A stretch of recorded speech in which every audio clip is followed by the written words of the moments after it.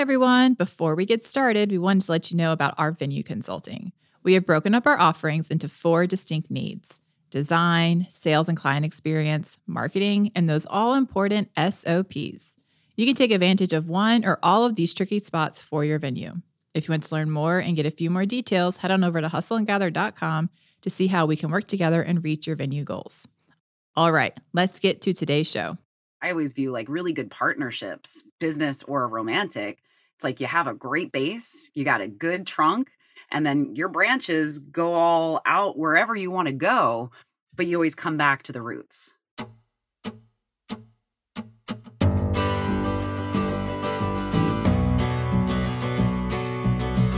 Welcome to Hustle and Gather, a podcast about inspiring the everyday entrepreneur to take the leap. I'm Dana. And I'm Courtney. And we are 2 sisters who started multiple businesses together. And yes, it is as messy as you think, because we know that starting a business isn't easy. I mean, we've done it 4 times. And on this show, we talk about the ups and downs of the hustle and the reward at the end of the journey. And we love helping small businesses succeed. Whether it's through our venue consulting, speaking, or team training, we love to motivate others to take that big leap. Or you could just use our misadventures to normalize the crazy that is being an entrepreneur, because every entrepreneur makes mistakes. But we like to call those unsuccessful attempts around here. And we know it's just part of the process. And today we're learning from Rachel D'Alto, a relationship and communications expert, media personality, and speaker. She is the author of Relatable: How to Connect with Anyone, Anywhere, Even If It Scares You.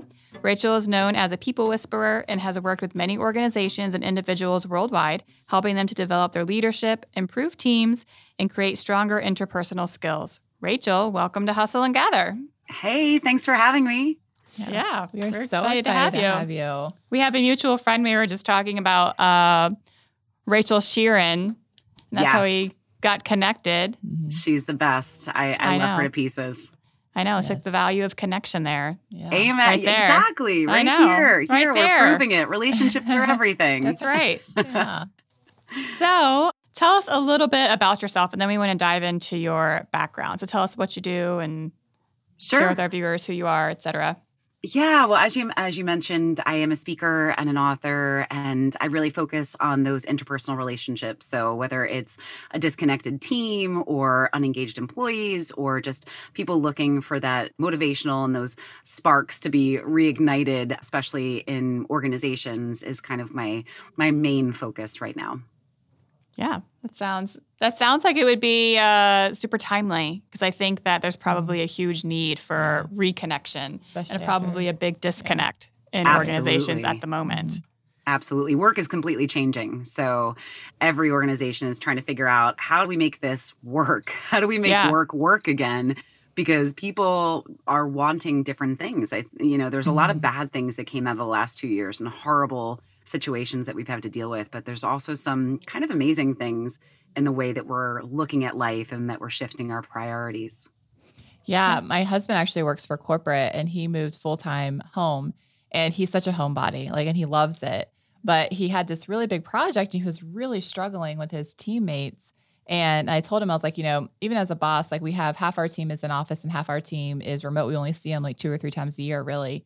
I was telling them, whenever I feel that friction, I realize I need to spend time with them, because I have forgotten who they are at the core of who they are. All I'm seeing is that email that annoyed me, or that quip on the phone that I'm like, what in the world is she trying to say? And I have forgotten who they are. And I was like, and that's it, so maybe you need to go back to the office at least one day a week to spend with your team to remember what you liked about them in the first place, Yeah, and we see it over and over again, where people who are in person, we build better relationships. If you can get in front of somebody, physically in front of them, it completely changes the dynamic. So yes, we can be effective hybrid and we can be effective virtually, but there's definitely a stop point. It's kind of like I had my, start in the dating space, and you can't stay online forever. You can absolutely build a connection and flirt and meet and have this, budding relationship. But if you don't take it offline, it doesn't go anywhere. And it's the same thing when it comes to these workplace relationships. You can build kind of that foundation, but you and we all know when you're in front of somebody and you actually get to be personal and, get beyond just the task at hand, it changes the relationship so much. Yeah. So tell us how you got to this point. Right. Like, where did you come from? And then how are you now this interpersonal expert? It's a weird, windy road. I was a lawyer, which I think I still have a little bit of loans left. So that's Still paying for fun. that? Like forever. But yeah, so I was actually a lawyer. I was a litigator and came up with an idea for a dating company. And this is back, oh my gosh, it's almost 15 years ago. And so it was pre-apps, and came up with this idea and actually launched the idea, took a private placement, and we got this attention from everywhere. We were in the New York Times, we were in the Wall Street Journal. Oprah called. It was her last season. Wow. So it was this crazy like startup, you know what I mean? Yeah. When the startup dream of press. And press was great, but the sales were terrible. But I kept getting these, TV appearances where I'd go on and talk about the company, and then the producers would call me and say, "Wait, you're very well spoken on television. Come back and give us your opinions." And I said, "I have opinions on everything. What do you want me to talk about?" So I'm telling you, I was a parenting expert. Okay. I was like, my children would disagree on that one. But there was all these, segments that I did, and it just led me to this route of personal development, and went into the dating space for a while on TV, and was a relationship expert on shows like Married at First Sight, and then really shifted into that kind of, every step has led me into these deeper levels of relationships and personal development. And so it's kind of, there's a trajectory, but it's definitely been windy. So when did you say, like, hang up the lawyer hat and say, well, this actually isn't what I want to do, and I want to pursue this And was there path? something that triggered that? Yeah, it was the company. So this was back in 2010, I want to say. Yeah, 2010 was the last year that I practiced law at all. And I started this company, and the intention was to still practice and run the company on the side. And then it just became, as you know, sometimes the organization takes over and you just don't have the time. And so I went full focus on that, and then never practiced again. Technically, I'm retired in the state of New Jersey. So Okay. I should be like out hitting golf balls or something. Right. So obviously you're not running this company now, and you're saying that we had great press and you had like all this buzz, but then the sales were terrible. Yeah. So like, what happened in that realm? Bad timing. So Bad it timing. was a physical product. It was a physical product that had an online component, and they were flirt cards. And we had this Okay. idea because apps didn't exist yet. It was just, main websites. And then there was still like misconnections on Craigslist and things like that where people were connecting. And so we came up with this idea, and it launched in 2010. And then around that time is when Tinder came out and all of these app-based products came out. And we're this baby company with a decent investment, but also comparatively, just Right. didn't have the pivot capabilities, and we just got squashed. So, Yeah. and the concept itself, even before the apps came out, wasn't really gaining traction. It was more the idea of it, but it never really translated. So how did you handle that? Because you quit Horribly. your I had survivor's guilt. That was the weirdest thing, Yeah. because like we took on investments and launched this company, and the company didn't succeed, and I never took a paycheck. I Okay. never took, like, every ounce of money that we took in was meant like through marketing and all of these investment into the company. And so I also was going through a divorce at the time with my ex-husband, who was my partner in the company. Like, Okay. it was just messy. So I had left law. I had left my relationship, and now I have 2 kids and no real career except for these people asking me to coach them. And I'm thinking, what the heck does that mean? I'm a lawyer running a dating company. I can't play soccer. Like, I'm not coaching you in anything. I'm terrible at sports. Right. And so I just pivoted into this, but then still had this kind of guilt around, because a lot of that coaching and a lot of that exposure was because of the company. I'm like, but the Right. company failed. And so it really messed with my head for a while, where I thought, I'm not allowed to be successful because the company didn't work. Wow. That's really deep. Yeah. Yeah, I went through some stuff. Yeah. So how'd you get out of that? You know what? I honestly had a coach who called me out on it. Okay. And I just remember, I'll never forget, I was sitting at my kitchen counter in my rental where I had, gone to go through my divorce. And she was talking to me and she's like, why aren't you pushing this? Why aren't you, trying to push yourself out there more? Why aren't you talking more about yourself and promoting yourself? And she's like, it sounds like you're feeling guilty. And I'm like, oh my gosh, I never put it together. And so it was having this kind of external person, because I didn't have the network that I have now. I had these amazing people around me now, amazing friends, entrepreneurs, and we all know how important it is to have those sounding boards, but I didn't have anybody. And it was this coach that I had hired. I couldn't afford her. And she just said, obviously, that company did lead you to where you are, but you created these opportunities. You being you took you from A to B. They didn't provide that to you. And so I had to start to look at it differently.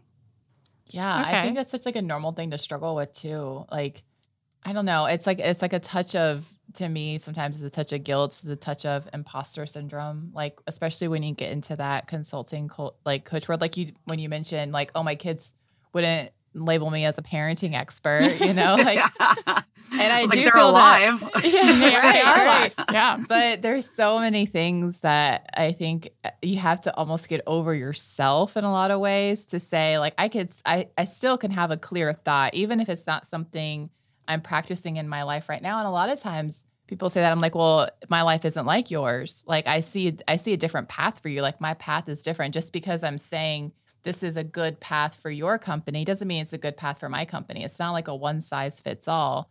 And you can kind of see the different nuances when you're as an entrepreneur, because you're exposed to so many things. But at the same time, like, you're still kind of operating in the same vein that you started the company at this point, right? Mm-hmm. Like, it's all about those relationships and interpersonal connections and whatnot. And that translates to things other than the dating realm, obviously. So you're kind of capitalizing on these skills and going out and talking to people and educating people, being an expert. So, but how is that? Like, when your companies fail, but yet you're still seen as the expert at this? Well, I never said I was an expert at entrepreneurship. Yeah, right. And honestly, I think anybody who can say that, I was like, I want to see their books. But yeah, it was a different thing. Because I never questioned my abilities. Like, I never questioned my abilities within the relationship space. Even as a lawyer, I was and this is so not humble, but I was an amazing mediator. That was really one of my larger skill sets, and getting people to get along. And basically all I'm doing is just translating that into a different position. So I never felt like an imposter in my knowledge of relationships, but I did feel like an imposter with, like, I don't deserve to be here. I should be, running this company into the ground, which it did by itself. It's not without your help. I did not try. I tried to keep that sucker alive. So that's really where that feeling came in. But yeah, in terms of my knowledge bank of relationship stuff, is like, no, that stuff's easy. That I can do in my sleep. It's the other stuff that's scary.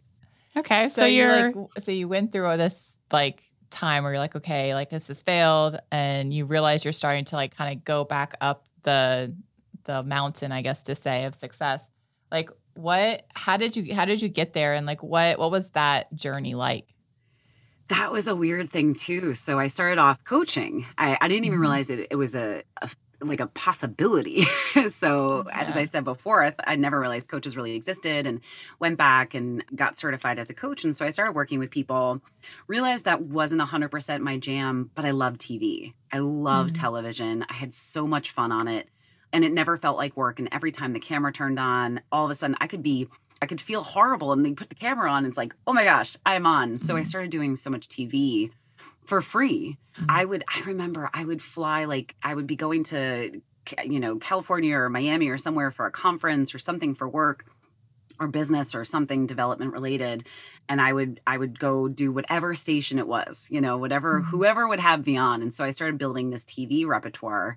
And that's really what led me to kind of my next job, which was being, a full-time expert on Married at First Sight. I was on for a few seasons. All of a sudden, I'm making double what I was making as a lawyer. And I'm doing television. I'm like, this is the best thing I've ever done. Like, this is I get makeup done as part of my job. And then that ended. And I gave myself no fail-safe, because once again, I jumped full into it without any thought of like, I'm like, oh, this is forever. And then it was not. And then I had to rebuild again. And so I feel like there's just all these ebbs and flows and peaks and valleys. So it was just this wild ride of somehow I got to here. But I think that's, and we literally just talked to somebody about this the other day. I think that's a lot of entrepreneurship, is that constant reinvention of who you are, where you're going, the path you're going on, because it just isn't, it's never clear. It's not like, okay, you're going to do A and then you're going to do B and then you're going to do C. It's like you go all over the place to figure out and make your own kind of unique journey. Path. Yeah. Yeah. And it sounds like you guys had a bunch of businesses that you've built together. And yes, my business has always been me. It's just reinventions of me. Mm-hmm. Which I love that. Yeah. I mean, because I think when it comes down to it, a lot of times it is like, and we've kind of forayed into our current business is us, right? Like we are doing some coaching and consulting and training and helping other people kind of achieve those milestones in their business. And it is a whole different animal when you're not selling a product or a service per se, but you're really just selling your expertise and your mental prowess, you know? Yeah. But the hard thing is the partnership. And I think this is kind of like, if like real transparent where we are in our partnership now is like what I feel very passionate about isn't necessarily always what Courtney feels really passionate about. Sure. Mm-hmm. But because I feel passionate about it, Courtney's like, all right, I'll do it with you. It's fine. And there's a lot of that like give and take. And so there's those things where you want to reinvent yourself. Like you want to say, okay, this is where I want to go, but it's not your decision. I'm only half of it. Right. And so there's been a lot of those conversations, truthfully, at the end of, this past quarter of like, okay, is this a time where we need to diverge some? Like, obviously we're not ending a partnership, but like maybe like this is your realm, this is my realm, and we come together here. And for us, it's like, taking off like the, training wheels in a lot of ways, like that kind of security of each other. But it is hard. And I envy sometimes those solopreneurs. I get to say, you know what? Fuck this. I don't want to do this anymore. I quit. I'm just going to go this way. Peace out. Yeah. But you also have such an amazing built-in sounding board. So that makes me jealous. I was like, oh, it'd be so cool to have somebody to do this with, because it's part of the reason why Rachel, our mutual friend, and I became super close, super fast. Because like, oh my gosh, like I get you. We're on the same wavelength. We have similar ideas and goals and dreams and all these things. And finding someone like that, I've been doing this for 12 years now, and it's been very rare to find people who you feel like you're on the same wavelength with, even if you have different branches. I always view like really good partnerships, business or romantic. It's like you have a great base, you got a good trunk, and then your branches go all out wherever you want to go, but you always come back to the roots. Right. Yeah. I love that visual. I like that. Mm-hmm. Okay. So what brought you to writing your book? Well, it's funny. So Married at First Sight, that ended. And again, it felt like the rug was pulled out. And so immediately I'm like, okay, we have to earn some income. I got back into coaching, which I hadn't done for a while. And I'm like, this is not my jam. Just not a fan of it. I had done some speaking. I'd done a couple TEDx and started, being paid to speak as a keynoter, but never really focused on it because the TV stuff was always front and center. And so I was like, you know what? I'm going to lean into speaking. Speaking I can control. I'm the person in charge of, marketing myself and putting myself out there and booking and all of these things. I was sitting there and I'm like, I really have to come up with what is my thing? What's my idea? And that's where Relatable came up, because I was actually grown from Married at First Sight. When I left there, I was getting thousands of messages. I mean, Married at First Sight fans are legit the most dedicated humans on the planet. I mean, they're still the base of my followers. I have a really great following on Instagram, and I'm guaranteeing 80% of them are still from Married at First Sight. So they kept messaging me and saying, why did you leave? You were the most relatable expert. And that was the same word that kept being used over and over and over again. I was like, what does that mean? And, obviously there's a definition to it, but also I think there's a feeling to it. And that's where I was saying, okay, that's kind of what I want to teach people, is how to be more relatable. And so that's what led to my keynote became Relatable. And that was kind of how I tested that idea and then realized, oh no, this works. It translates. And so then I wrote the book. And then COVID swooped in and said, here's some time. I'm going to cancel all of your speaking gigs that you just leaned into. I was like, 2020 is my keynote year. Did not happen. And so gave me that opportunity to sit down and actually write and feel unrushed. And it was kind of awesome to have that purpose within that time. That's awesome. Yeah, it was weird how it worked out. I was like, I hate saying that, I hate talking about good things that happened in the last couple of years, because I do have so much empathy for those who went through really hard times. But it was kind of just like this perfect timing, because I can't imagine. I tried to write an article this week. It took me like 3 days. Yeah. And when I was writing the book, I had so much time. So obviously there's been many ebbs and flows in your career. And I like to say it's a windy path, and you've had a windy one. Did you have any particular moment where you were just like, in general, like, oh shit, like, what have I done? Like the biggest one for you. What was the biggest moment where you were just really second guessing your life choices? So this is going to sound really weird, but even amongst all of it, I never second guessed anything. Okay. But I also think that might be a character flaw. Because I have some of my friends, they second guess everything. And I try to be very empathetic towards people, but that is a shoe I've never stood in. I've kind of always been like, I'll deal with the fallout before I second guess any decisions. I have no problem. Like, listen, things have not always gone according to plan. I've had those oh shit moments. Yeah. But I've never had a let me turn back the clock. Ever. Where do you think that came from? I have no idea. Like that kind of confidence. I don't know. I don't like delusion. I don't know.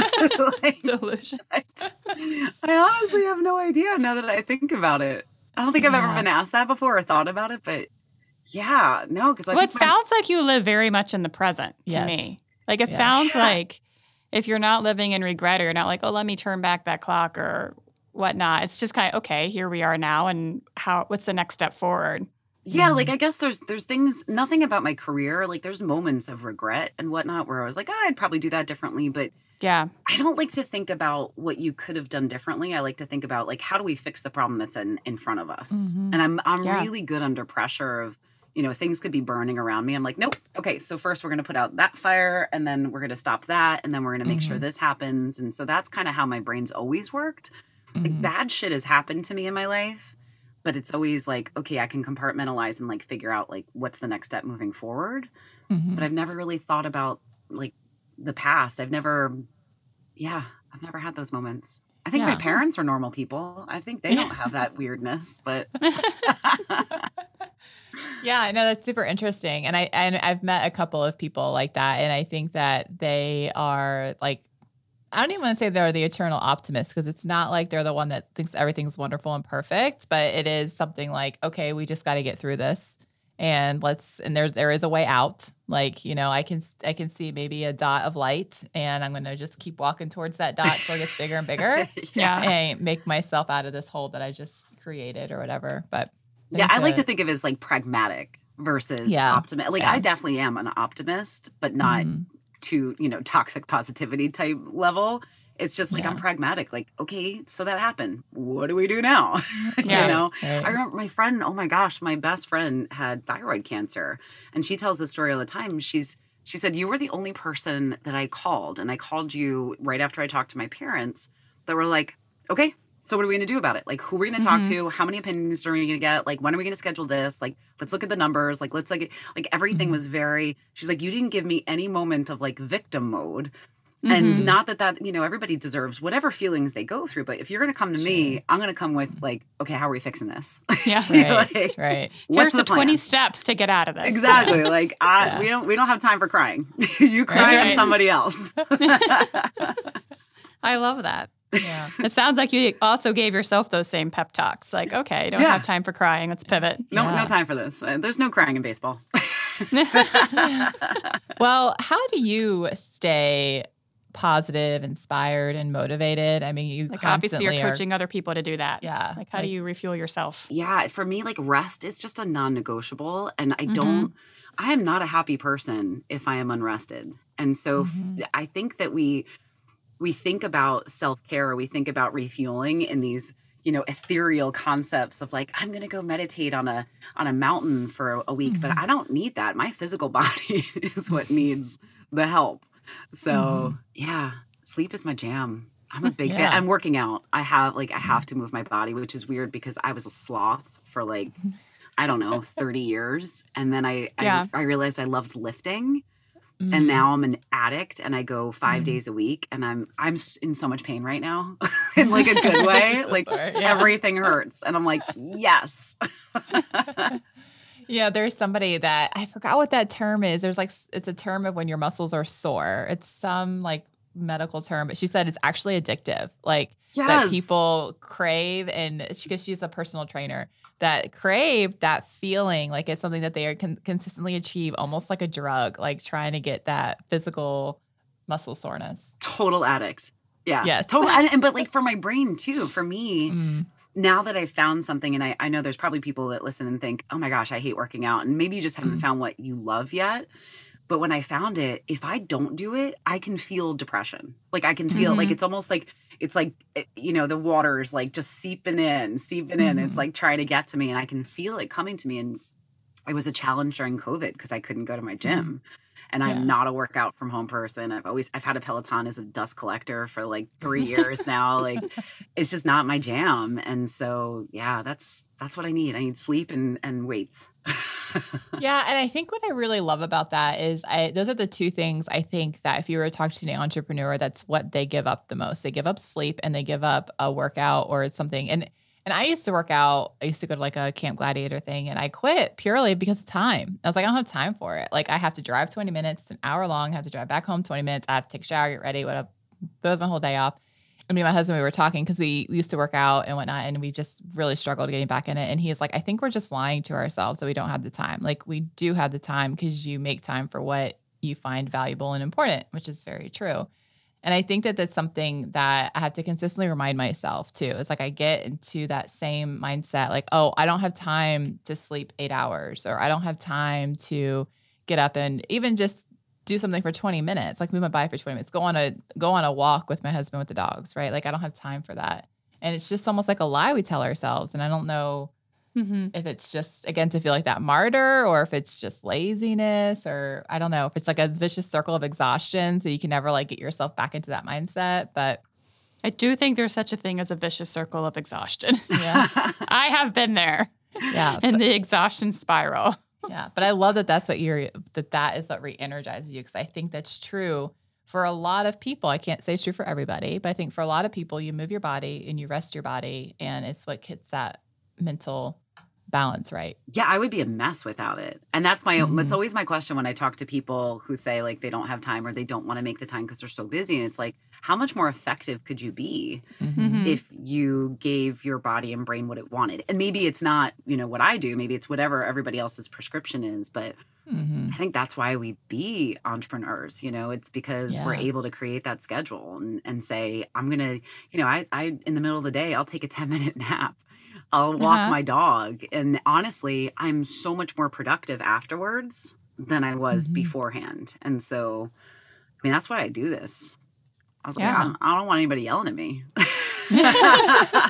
Dictating when I can and cannot do something. Yeah. Did you say I can't nap at my desk? Not on my watch. That's right. So you've done a lot. I mean, you've been on the Today Show, the Good Morning America, and CNN, Access Hollywood, Steve Harvey Show, the Fox News. You give TED Talks. You've been an attorney. You wrote a book. What has been the most life-changing moment in your career? It almost makes me mad to say it, but honestly, Married at First Sight it changed everything, and it's such a guilty pleasure. And I make it. The irony that I'm saying this is now that I'm doing a lot of corporate keynotes, like that is my main job. I'm always embarrassed by it. Like there's shame around it, like reality television and TV stuff and the romantic side of relationships. And the irony is that I just had another call with a meeting professional who has an event coming up that I'm keynoting. And she's like, when we released that you were going to be the keynote, everybody got really excited because they love Married at First Sight. I'm like, okay. You're not going to outlive it. Yeah. Like I can't get rid of it. But it was also It was such a life-changing experience, and it was such an awesome experience. I love production, and I really enjoyed the show and the people that I met on it. And I'm still close with a lot of people that were participants or production. And so, yeah. And it really did elevate my brand to a point where it changed everything for me. So you're not going to ever reprise that role on that show? No, I think my time is done there. I'd never say never for TV in general. I love television, and honestly, so we just bought a house and we're renovating, and I had pitched a show, more of like an HGTV relationship based show. That would be interesting to me, and talking about different types of relationships, familial. Yeah. Well, we would love to end on what maybe a great piece of advice or something that you feel like is common to all the people that you've coached or dealt with interpersonal relationships. Like, what's something that you can say like works 99% of the time in relationships? Oh man, it's interesting because the biggest thing, and I write about this in my book and pretty much talk about any chance I can get, is it's so consistent. People who have challenges in their relationships, whether it's personal or professional, it is almost always worthiness-based. It is almost always confidence-based. It is almost always that part of them that says, I don't deserve this. And so the biggest thing that anybody could really start to work on is unraveling that and unpacking it and getting it to a place where you can understand that you are worthy of everything that you are given and everything that you are engaged in, and every relationship and every professional opportunity. All of those things are completely for you. Wow. That's really powerful. Yeah. I love that. It's great. That's so good. You set us up very well for Conversations with Sisters. I know. We'd love for you to tell our listeners where they can get your book, where they can find you and connect with you. Yeah. Book is available everywhere books are sold. I love saying that. It's in stores and it's on Amazon. So whatever your preference is, and there's a lot of indie booksellers that are out there that do good work. And I'm Rachel D'Alto everywhere. Awesome. All right. Awesome. Well, thank you so much. Thank you. This was super fun.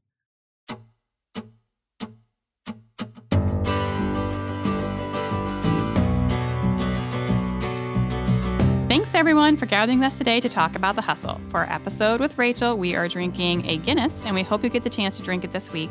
And cheers to being relatable.